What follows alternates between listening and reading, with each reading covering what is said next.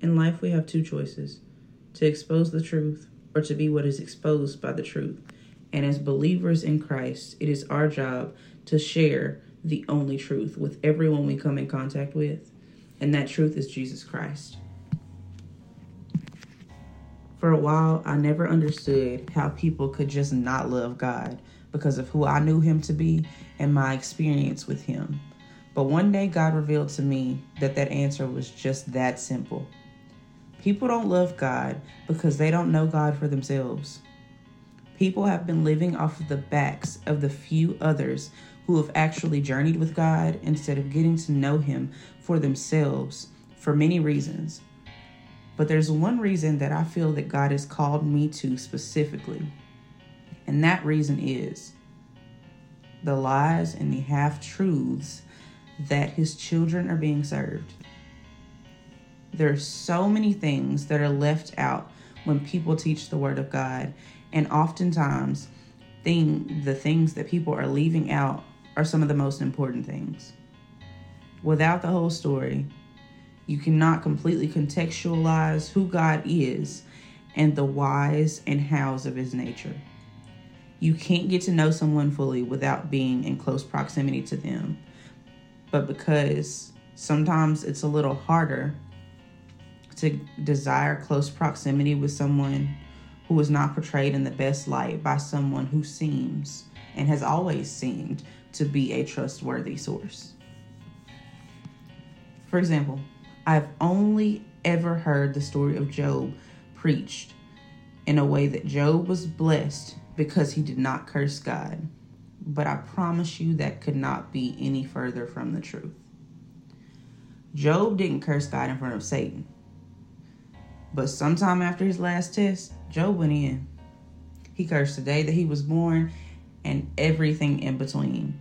And if God is God, meaning that God is indeed good and perfect and makes no mistake, then cursing all the good that God had done is just as bad as cursing him directly. Because you cannot belittle the creation without offending the Creator.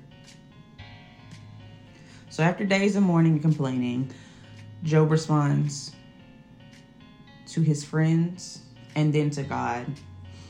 Sometime after that, God responds to him.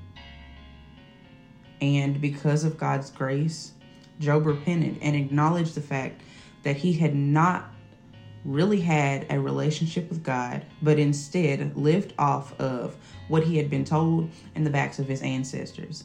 And because of this, God blessed Job and doubled everything that the biblical principle and what he had been taught had given him, which was way more than the world could offer.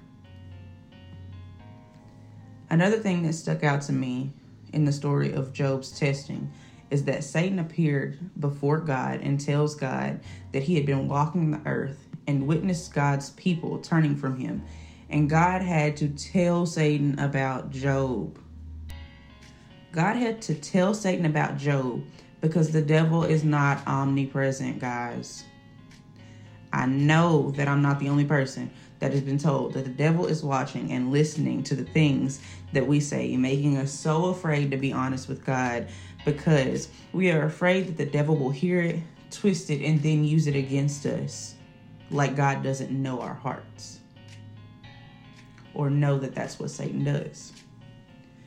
If we don't know that we don't have to come to God with it all together or looking a certain way, or that Satan is not stalking our every move at all times for everyone,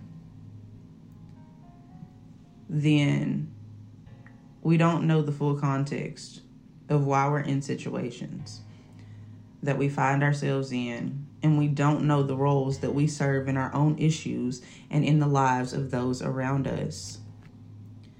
You cannot break a chain you cannot see or fix a problem you don't know the solution to. And you cannot know the solution to a problem without knowing the cause.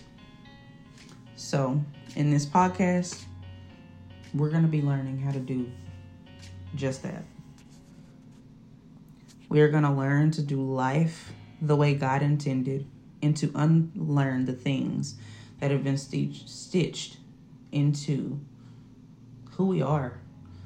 The things that we have held on to because it was all that we knew, and no one ever told us that we had a choice. So I want to welcome you officially to real Lyfin, where life has been real and we just didn't know how to deal with it.